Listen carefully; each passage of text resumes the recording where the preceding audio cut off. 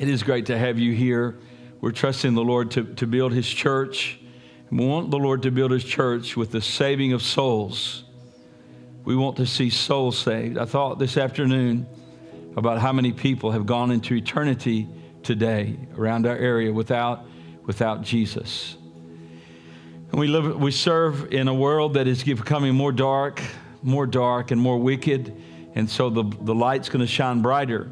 We have a gospel to proclaim. Whosoever will may come and may drink of the waters of life freely.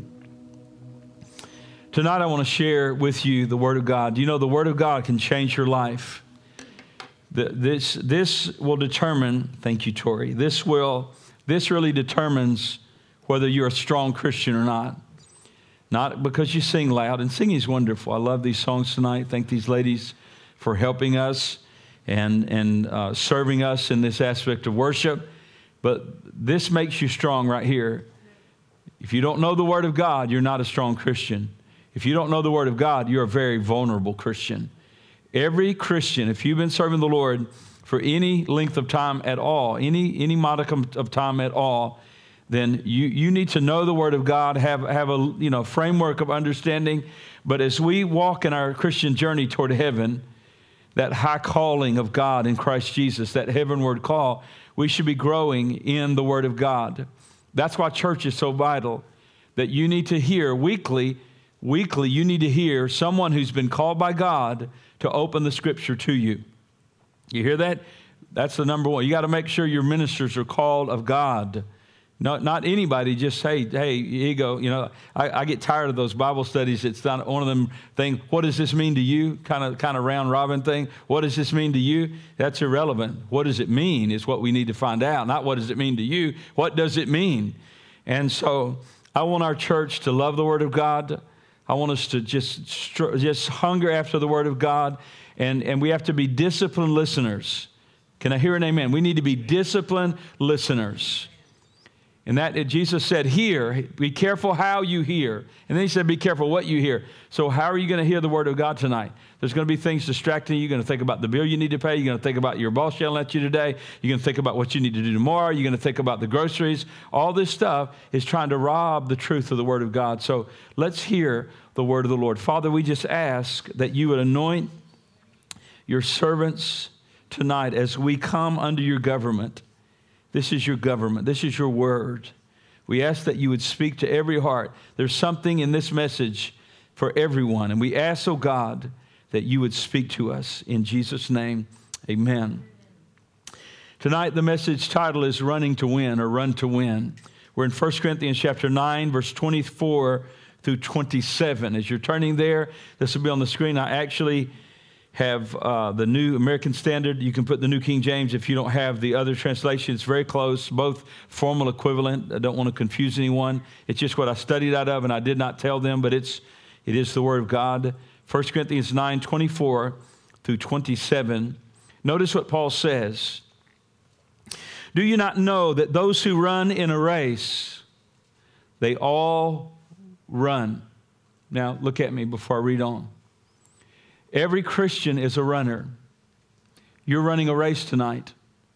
If you have started the race, and the race starts at the moment a person comes to conversion, the moment a person is born again, it's the on your mark, get set, go. So if you have surrendered your life to Jesus Christ, your race has begun. And in this race, all the runners run. In any race, all the runners run. But in this race, only the Christians run. Those people in the world, they're not running this race. But every child of God is running the race. So we're going to talk about this race. But more particularly tonight, we're going to talk about how to run effectively in the race. Let's read on, verse 15. Everyone who competes in the games exercises self-control in all things. They then do it to receive a perishable crown, but we an imperishable. Therefore, I run in such a way. Notice, I run in such a way, not as not without aim. I box in such a way as not beating the air. It's not shadow boxing. But I discipline my body. One translation, I keep it under. I discipline my body, and I make it my slave, so that after I have preached to others, I myself would not be disqualified or a castaway. Running to win. We're in a series we've titled The Corinthian Crisis, Paul's Word to a Wayward Church. We may be in this book a year. I've already preached. This is the 21st message teaching that I've taught on this. We may be in, I started last July. I think it was last June, the end last July. So I didn't intend to go this long, but I feel it's what we need. Now, Paul here is talking about sports. He's really talking about the Christian sport, the Christian race. And in any race, you know, to be effective and to win, there's a price to pay. To be effective in sport, there's a price that you pay. There's a discipline that you must bring yourself under if you're going to win. But I would say it this way, because we're talking about the Christian race, and that's simply this tonight, that for a person to please Christ, did you hear that? A person to please Christ in the race, there's a price to pay. There's a price to pay to have a strong church. There's a price to pay to have an effective, close, intimate relationship with our Savior, Jesus Christ, our Lord. It doesn't come cheap. Paul, in this chapter 9, he's been talking, and we preached I think this may be the third message we preached out of this chapter. And Paul has been talking about self-denial. He's given really an illustration in his own life earlier, sacrifice and self-denial, and how that fits into the Christian life. Now, that's vocabulary that's very foreign to our American culture today. I don't want to sound negative, but it's the truth. We live in a very narcissistic culture now. It's incredible how selfish people are. And it's trickled down. It's affected the church greatly. Greatly. So we need to learn how to run this race. And we need to learn that sacrifice and self-denial to be effective and to run to win, as Paul said, run in such a way as that you may win. These principles, this principle of self-denial must be in our lives. Now, Paul's challenging us here about spiritual battles and a spiritual race. So we're going to talk about that. Here's the first thought tonight, and that's this. We're going to look at verse 24. We're going to look at our race. I want you to think about the race that you're running right now. Our race. Verse 24, do you not know that those who run in a race, they all run, but only one receives the prize. Run in such a way as that you may win. So Paul is using sports. It's particularly running as to point out an aspect and a principle of our Christian lives. Sport was very important to the Grecian culture, very important. But it doesn't compare to the American culture. It is an idol today. It's an idol in our culture today. Whether it's basketball or baseball. I saw where one guy got $400-something million to play baseball. $425 million. Hope I didn't read it wrong. It may have been 42 million, but I think I had the decimal point right. It was $400-something million to throw a ball. So how can they pay him that much? Why isn't the church getting $424 million? Because people are paying their money where their idols are. They're paying for their idols. And so they're funding that by people that worship that kind of thing there. But it was very important. Now, in Greece, there were 4 important competitions. Paul was very aware of this. The culture that he's preaching to in Corinth is very familiar with this. There was the Delphic Games, which are the Pythian Games. These were held every 4 years. And you know what you won? You won an apple wreath. That's what you won. I guess bragging right. Then there was the Isthmian Games, or what they call the Corinthian Games, and they won a wreath of pine. There was the Nemean Games, and they were celebrated every 3 years, and they received a crown of parsley. But then, of course, in Greece, it's where the Olympic Games started. An Olympiad is something that takes place every 4 years, and they would receive a wreath of olive leaves. But Paul's talking about another kind of race. He's illustrating the Christian life as a race. We find this in other parts of Scripture. We find it in Hebrews, where the writer is talking about a race. Hebrews chapter 12 and verse number 1, he's saying we're in a race. In other words, we're not spectators, we're not on the sidelines, but we are competitors. We're in the race. And our opponents are our own flesh. Our opponents are our own will. And our opponent is the devil and every wicked demon spirit. Hebrews 12 and 1, therefore, since we are surrounded by so great a cloud of witnesses, let us lay aside every encumbrance and the sin which so easily entangles us. Listen to this. And let us run with endurance the race that is set before us. It takes endurance. It takes effort when it's hard. I think, and forgive me if I'm sounding negative, it seems that many Christians are fueled off their emotions. They tithe when they feel like it. They go to church when they feel like it. They sing when they feel like it. When they feel like it, they'll read their Bible. When they feel like it, that has nothing to do with the Christian life. Our goal is complete obedience, however we feel. Feelings may come, feelings may go, but we must run this race with endurance, the race that is set before us. If you ever noticed when you were young, time seemed to go so slowly. But you notice as you get older how swift time is going by. The Bible writers, the scriptures, the authors that the Lord used talked about this. James 4:14, he says here, yet you do not know that your life, what it will be like tomorrow. It's just as a vapor which appears for a little while and then vanishes away. Job 7 and 6 says, my days are swifter than a weaver's shuttle. You ever seen a little weaver's shuttle? It goes up under the threads and it goes back as the shuttle, it's doing the yarn and weaving it together. The shuttle, it's what the one doing the weaving, they throw the shuttle underneath. He said, that's my life. It's so swift. It's so quick. Job 14:1, a man who's born of a woman is short-lived. King James says a few days and full of trouble. Psalms 102, verse 3, my days have been consumed as smoke, just like smoke, just consumed. Our life is brief. Our life is like a race.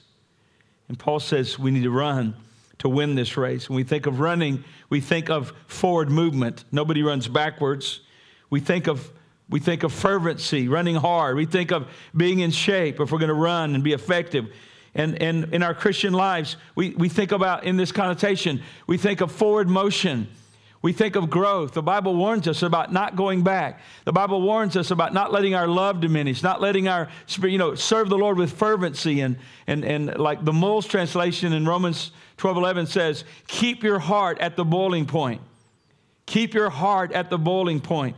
You got to keep the wood on. You got to stay in church. You got to be around those things that stir the spiritual fires of your heart. We're not called to run apathetically. We're not called to run lazily, but we're called to be fervent in serving the Lord.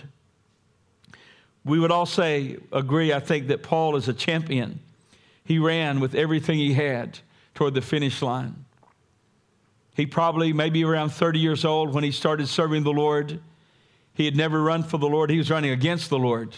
He was fighting the Lord. But now, when he met the Lord on the Damascus Road, he ran like no other that I've ever seen. I've read treatises on his life and thoughts about his life and what they thought where he lived, how he grew up.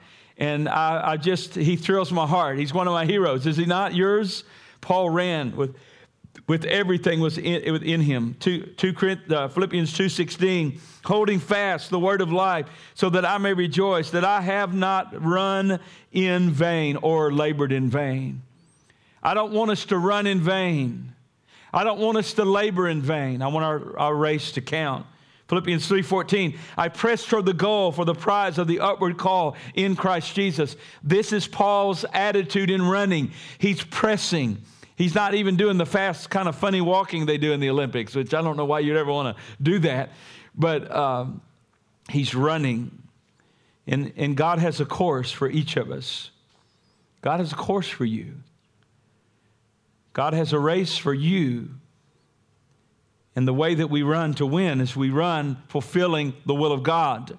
We run when we do what God has asked us to do. When we obey Him, we're running well if we're running in obedience, running to honor Him, running serving Him with our abilities, running being a positive attitude and faith for the church and other believers. That's running to win. We want to be that kind of church, don't we? Many years ago, a man by the name of Eric Liddell, they made a movie about his life. He was a son of a Scottish missionary to China.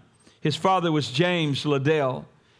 Well, Eric, his son, they made a movie about him. You probably saw that. He was a committed child of God. He loved God. He loved the church. He would study the Bible. He would witness for Christ. He went off to college. And he got in athletics. He excelled in athletics. And he participated in the 1924 Olympics. His favorite race, his best race, was the 100 meters, or the 100-yard dash, I guess then. But in the 1924 Olympics, the day that that meet was going to be held was on Sunday. It was on the Lord's Day. And he said, even though it's the Olympics, even though it's my best race and my favorite race, I don't do that on the Lord's Day, because that's the Lord's Day. And he sacrificed for his principle, for his commitment to Jesus Christ, his Lord. And he didn't run. And that day was the day of worship for him. That day was the day of rest for him. And he gave up that glory to give the glory to God. A day or so later, the Olympics still going on, he ran in the 400 meter, which wasn't his best race. But he was good. It was a good race. Someone sent him a little note and said, the Word of God says that God honors those who honor Him. I'm paraphrasing, but the Lord will honor those who honor Him. And Eric Liddell goes down in history. Eric Liddell ran the 400 meters. Not only did he run it, but he broke the world record and had many doors open to him because of his firm commitment to Jesus Christ. So much or so little of that today. So little of that kind of deep commitment that you're willing to give up this world to put your Savior and your Lord first. What's happened in our world is we've added Jesus to all of our stuff. We really haven't. He won't be added to anything. He will be Lord of all or not Lord at all. So there's this race that we run. Paul's talking about this. Everyone who runs in a race, all the runners run. Every child of God's running. It's not about if you're running. If you're a child of God and you're truly born again, you are running. The question is, how are you running? Are you and I running to win the race? Look at verse 25. This is not an easy race. There's rigors in this race. It says everyone who competes in the games exercises self-control. You may want to underscore that in your Bible. King James or New King James, everyone who competes in the prize. The word temperate, the better translation is self-control. Self-control. The word competes, one old translation says strives for masteries. It means to contend, to struggle with dangers and difficulties. You're striving against the opposition. And that really speaks to this, that running for Jesus Christ is not a playground, but it's a battleground. It's difficult to run. We know that everyone who is dedicated to the Lord and Savior Jesus Christ will face persecution from one time or another. If you are a true child of God and you love the Lord, you're going to face difficulty. You have the enemy. And those that don't love God will at times persecute you. Jude says this, that we must, he said, I felt it necessary to write to you that you must, here's a military term, contend for the faith. That was earnestly for the faith. Contend earnestly for the faith which was once and all handed down to you. So if we're going to run to win, it requires self-control to be exercised. Verse 25. Look it down in verse 27 of our text. But I discipline my body and bring it into subjection, the New King James says, lest when I preach to others, I myself would be a castaway. I bring it in subjection. Now, the word discipline, there is a strange translation, but it does get the meaning. It just sounds strange. I discipline my body, the scripture says. I bring it into self-control. And you know what it means? It means to beat yourself black and blue. And it literally can be translated to smite yourself under your eye, to give yourself a black eye. You know, and that's not what we do, but it's talking about self-discipline. The word subjection means rigid discipline. So what's Paul telling us? He's telling us if we're going to not just run anyway, but if we're going to run in a very specific way to win, to be effective Christians that please Jesus Christ, he said this principle must be in your Christian life. And the principle is not one that we like to talk about a lot, but it's self-control. Now, I want you to think about this. Way back about 6 months ago, we were in chapter 1. Chapter 1, or many months ago, chapter 1 of 1 Corinthians. And you remember the Corinthians started out the race. Remember it says, I write to you, you sanctified Christians in Corinth, sanctified, you're in Christ Jesus. The gifts were there. All the blessing of God was there. They started. But as we move through the book of Corinthians here, this first book, what we realize is that some of them started out right, but they're not running well right now. They're not dealing with sin in the church. There's immorality among them. There's strife among them. They're not running to win. So Paul is bringing them back. He's dealing with some issues, and now he's bringing it together. He said, hey, this is what you have to do. If you're going to run to win as a church and the people of God, there's got to be self-discipline. So what does that mean? What's necessary to have self-discipline? So in other words, when I say that, what does it look like? Let me suggest several things here. First of all, self-discipline may involve you giving up something precious to you. It may involve surrendering something that is maybe a treasure in your heart. In the Exodus story, when the golden calf and all of this, the Lord said in Exodus 33, 5 and 6, the Lord had said to Moses, say to the children of Israel, you are a stiff-necked people. They weren't running very well, were they? They ran circles in the desert. He said, I could come up unto the midst in a moment and consume you. I mean, these are God's covenant people coming out with blood, redemption, a type of Christ's blood. And now here they are. They barely got out of Egypt, barely crossed over the Red Sea. And here they are making this idol. And God says, I could come and destroy you in a moment. But he's saying this in a sense. If you want to run, if you want to serve me, if you want to run well, you got to strip off some treasures that you may hold dear. So he says, now therefore take off your ornaments, that I may know what to do to you. So the children of Israel stripped themselves of the ornaments at Mount Horeb. Sometimes to please God, there's some things that maybe are a treasure to us that we just have to strip off of ourselves, that strip away from our lives and say, I don't want that if it's going to hinder my relationship with God. And sometimes those things are not necessarily evil things. They may be good things that become an idol in our lives.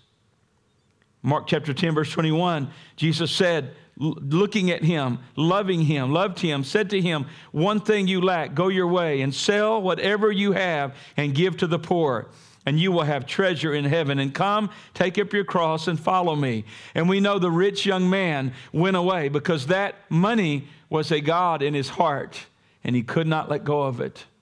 You see that self-discipline may involve setting aside something that's a treasure to you if it gets in the way of the Lord. Secondly, I would define it this way, that self-discipline involves maybe sacrificing to serve someone else's need.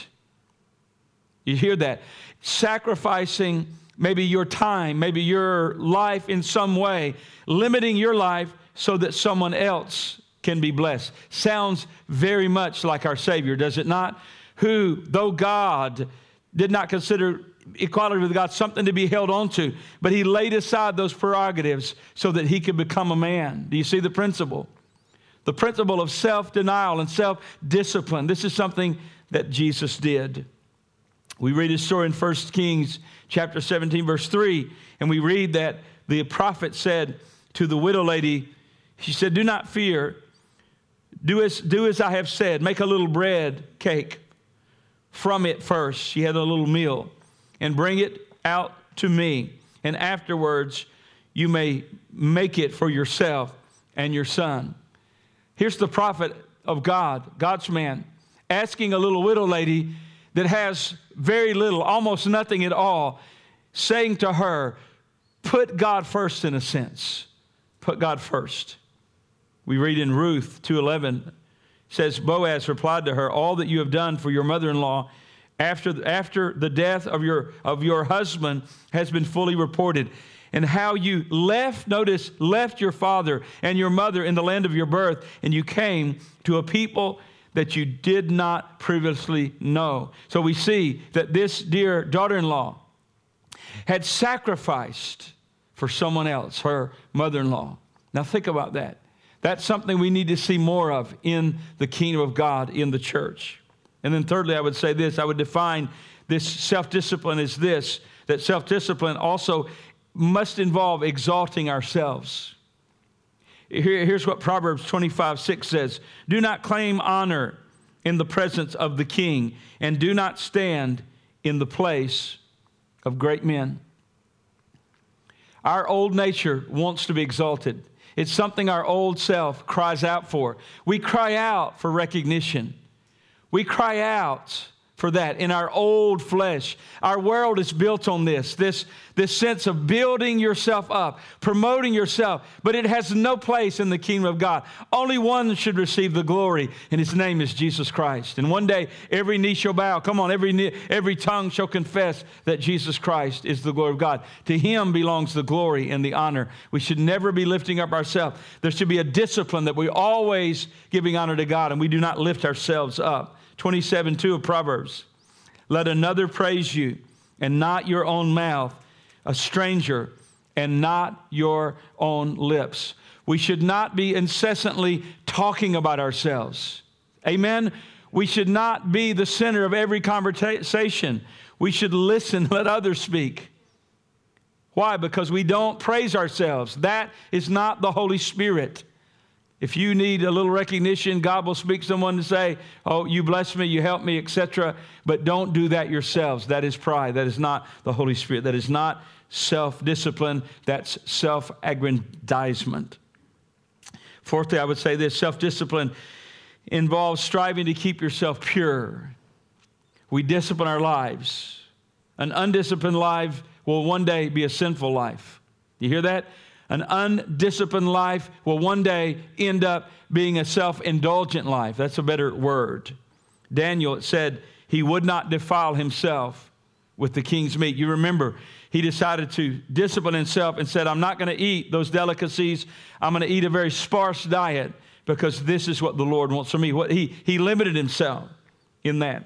Galatians 5:24 says, "Now those who belong to Christ," listen, "those who belong to Christ have crucified the flesh with its passions and with his desires." Now listen, there's only one way to control a life, a human life. One way. And it's not necessarily self-discipline, but I should add this, it's Holy Spirit empowered self-discipline. Flesh cannot control flesh. But we can be set free. We are set free at the very moment we receive Jesus Christ. Sin's power has been broken. Sin's penalty has been paid for. At that moment, we are free. But you know as well as I do, the flesh would love to come in and reassert itself. You read Romans 6, it says we have a choice. You do not need to serve the sin anymore, but you have a choice where you're going to listen to those dictates or if we're going to walk in the Holy Spirit. I believe with all my heart that every child of God can live a clean, moral, self-disciplined life. Why? Because of the awesome power of the Holy Spirit. You hear that? The power of the Holy Spirit. We don't have to be self-indulgent. We don't have to live undisciplined lives. Why? The Holy Spirit in us is in us. We have the power that raised Jesus from the dead. That same power is in us. The Holy Spirit is in us, and He is there to help us. You may be struggling tonight in some area. Lean upon the Lord. Lean upon the Lord. Law will never do it. Well, I'm going to do this, and I'm going to 3 steps. And no, it's 1 step. Trust. You hear that? It's not 4 steps. It's not, like beat my body and, beat myself up with, black my eye, like the thing, kind of the connotation is rigorous training. But listen, it's not us, it's us trusting and yielding our lives to God, and the Holy Spirit will help us to walk in the Spirit, and we'll see the Christ life. So think about this. Paul's saying that to run the race, there must be self-discipline. And we know that self-discipline comes from the walk in the Holy Spirit. It also involves removing hindrances from our lives. The Lord talked about if your hand offends you, cut it off. If your eye offends you, you pull it out, etc. What he's talking about there is not mutilating our bodies. That's ridiculous. What he's talking about, it means that any relationship or practice or activity that leads to sin must be stopped. Anything that would lead to sin, you've got to get it out of your life. One thing that I hear almost nothing about from American pulpits is that we need to deal with sin in our lives. Not just past sins, but we need to make sure that we keep sin out of our lives. And pastors need to be saying that. Lay aside, Hebrews 12:1 again, lay aside every weight and sin, every encumbrance. 1 Peter 2:1 says, therefore, put aside things. Colossians 3:8, and now you also put them all aside. Anger, wrath, malice, slander, all of that. Put these things aside in your life. And then self-discipline also involves avoiding behaviors that may cause someone to stumble. Now we're getting into issues that are not forbidden in the Word of God. We're dealing with issues that are preference now. But Paul in the book of Romans 14 is dealing with this. There may be things that are not sinful, but if it's going to cause someone to stumble, what the mature Christian will do is, I just won't do that. If it's going to damage someone's life, I just won't do that. See, that involves Holy Spirit discipline of our lives. And then self-discipline also involves, self-discipline in the area that Paul is talking about running with discipline. It may involve you leaving your comfort zone to truly put God first. Missionaries have done this. People in business have done this. People that could have made millions of dollars, but yet they laid aside that because they heard God's call from heaven to a full-time work in the ministry, leaving the comfort zone. May involve self-discipline to do that. Matthew 4:20 says, immediately they left their nets and they followed him. Here were the apostles, the first apostles. They had certainly a very lucrative business. They had other people helping them. But yet they heard the voice of the master. They left the comfort of the business. They left the comfort of what they were doing. Why? They had heard the voice of the master, follow me. Matthew 4:22. Immediately they left their boats and their father, and they followed him. What did the disciples do? Left their security, left the comfort zone. They left to live by faith. God may call you to do that. God may call you to a level of faith that you've never experienced before. But notice this. He said to them later on these words, Matthew 19:29. And everyone who has left houses or brothers or sisters or fathers or mothers or children or farms for my name's sake will receive many times as much and will inherit eternal life. Nothing we give up, no pleasure we give up, no thing that we give up for the Lord number one, ever goes unnoticed, and number two, it will never go unrewarded. There are rewards in this life that are temporal rewards that I do believe that God will bless his people with, but our greater rewards, are up in heaven. And then self-discipline also can involve forsaking success, worldly success, position, worldly accomplishments, laying things aside to do what? To run effectively for Jesus Christ. Hebrews says this, by faith Moses, when he had grown up, refused to be called the son of Pharaoh's daughter, choosing rather to endure ill treatment with the people of God than to enjoy the passing pleasures of sin. Do you see? And then Paul says this, but whatever things were gained to me, these have I counted loss for the sake of Christ. More than that, I count all things lost in view of the surpassing value of knowing the Lord Jesus Christ. Knowing Christ Jesus my Lord. Listen, I'm going to read that again. What a great translation here. Paul says this, of everything I could have in the world, all the power, the privilege, the prestige, all the money, all the riches. Here's what he says. I count all things lost in view of the surpassing value of what? Knowing Christ Jesus my Lord, for whom I have suffered the loss of all things, but I count them rubbish that I may gain Christ. Hallelujah. That's a runner that's running to win. Now, let me finish. Let's look briefly at verse 25. Everyone competes in the games, exercises self-control in all things. Now notice these words, because now we're getting to motive. Now we're getting to motive. Now look at me here. Lord, I'll serve you. I'll serve you. Fill in the blank. Lord, I'll serve you if you'll heal me. I'll serve you if you give me more. I'll serve you if. Wrong motive. We need faith like Shadrach, Meshach, and Abednego. What one has called, but if not faith. A faith that is so firm.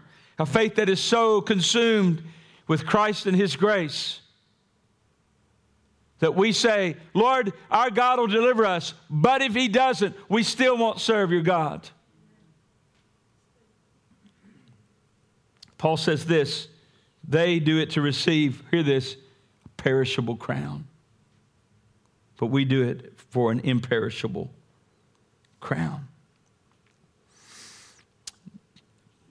Think about this. Eternal life is something that we stand on the same ground. It's all on the same ground. It's like the parable. Do you remember the parable that the guy that went out early in the morning worked all day? And then the guy went out at midday and worked all day. And the guy came in the last hour and worked all day. And the Lord paid him all the same money. And then one of the guys, we worked all day. Why'd you pay him the same? That parable is really about the evenness of God's grace. Everyone is saved by the grace of God, by faith in Jesus Christ and Him alone, by grace, grace, grace. But I can tell you this, rewards, there's nothing equal about rewards. Salvation, equal. Everybody's saved the same way. But I do not believe that we'll stand in heaven and everyone's going to get the same rewards. There are people that have served faithfully. I just came from the house of a dear lady that has been faithful to this church for 50 or 60 years. She is on her, she's sick and she has cancer, saying, here's my tithe. She is running strong. She is running faithful. But I'm telling you, for every one of that person, I've seen 1,000 that flop around to churches. They don't serve Christ. They serve their belly. They serve their emotions. They don't even know God. Many of them don't even know God. They just say words about God. That lady knows God. And here, eternal life is even. Rewards are not even. There are people that are going to receive rewards, great rewards in heaven. And it's not going to be based on money. It's not going to be based on what people thought about them. It will be based on their faithfulness to what God has called them to do.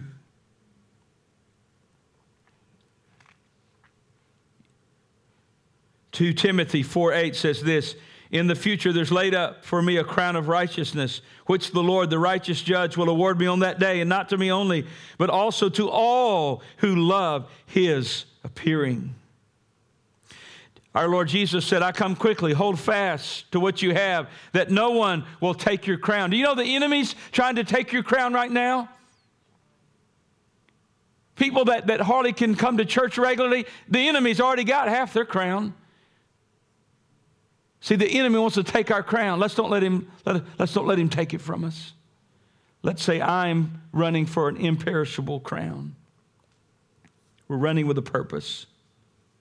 Paul said, I don't beat shadow box. I don't run without aim.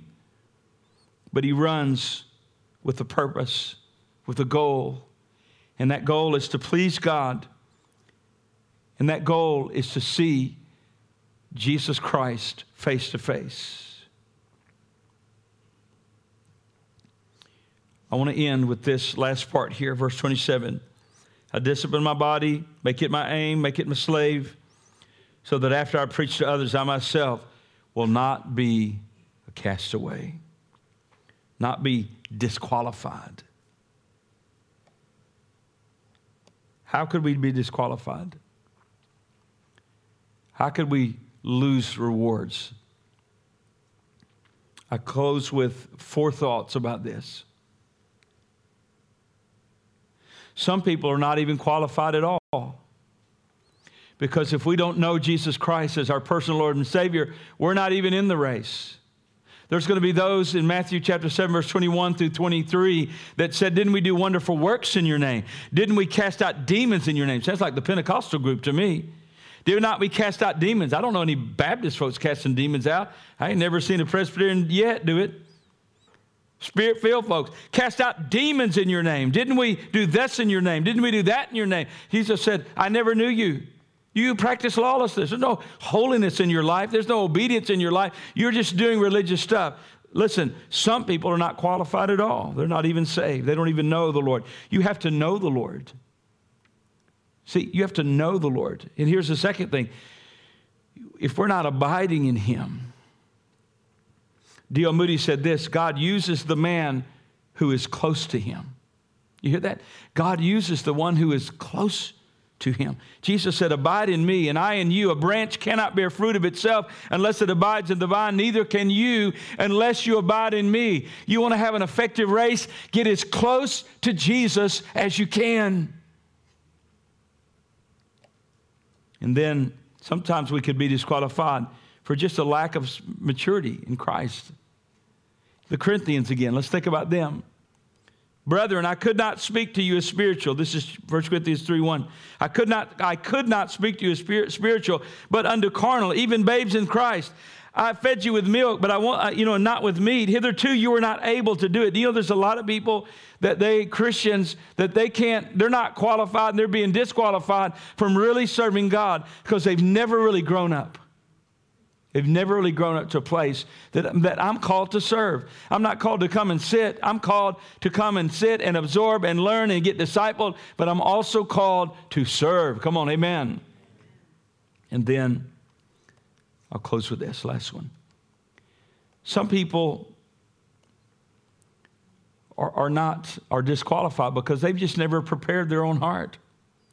They've never prepared themselves to serve. Timothy said, be diligent to present yourself to God, a workman that needs not to be ashamed, rightly dividing the word of truth, but sanctified in the Lord in your heart, and always be ready to give an answer to the hope that's in you, Peter says. I close with this story. You've heard of the ship that was, Lithuanian ship that was sunk in 1915. There's a story behind that. There was a young man that was sent to go to be on that ship that was sunk. And he was going to go and look at some art for a rich man. And the rich man said to him, we've gotten word that the ship may be sunk. And here's what he said. He said, I heard that. And he said, so every day I have been sitting in a pail of ice. He said, and at first I can only do it for a few minutes. He said, now I'm up to 2 hours in case something happens. And his boss, the art dealer that wanted to go look at this valuable piece of art or pottery, he said, he laughed. He thought it was comical. He said, really? You're setting in ice every day? This guy would set in ice every day to train his body in case he was plunged in the icy Atlantic. And sure enough, the ship was bombed. And it was sunk. But guess what? 5 hours later, they found that young man in those icy waters. And you know what? He was fine. He had trained himself. He had trained himself. Do you know we need to train ourselves to serve God and to run this race with excellence? Amen. Father, how grateful we are tonight for your precious and holy word. Thank you, Father, for this race that you've called us to. We've heard you and we trust in you. Oh God, we believe in you. We believe that we are your children and we are in this race. But I pray for everyone in this room.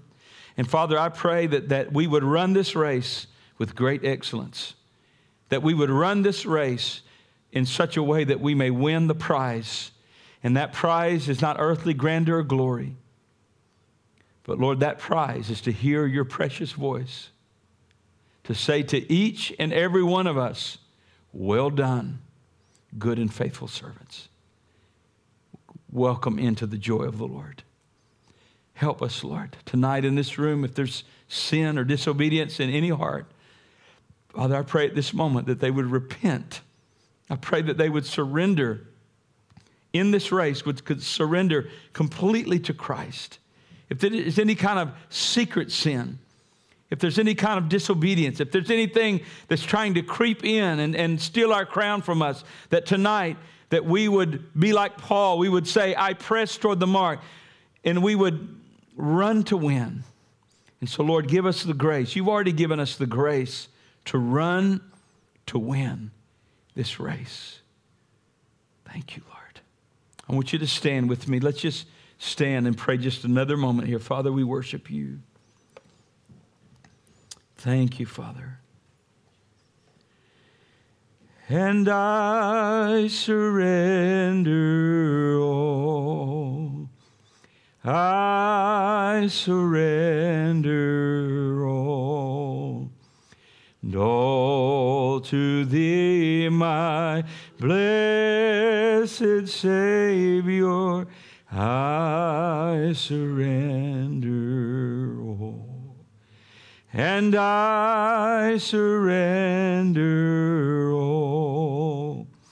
And I surrender all.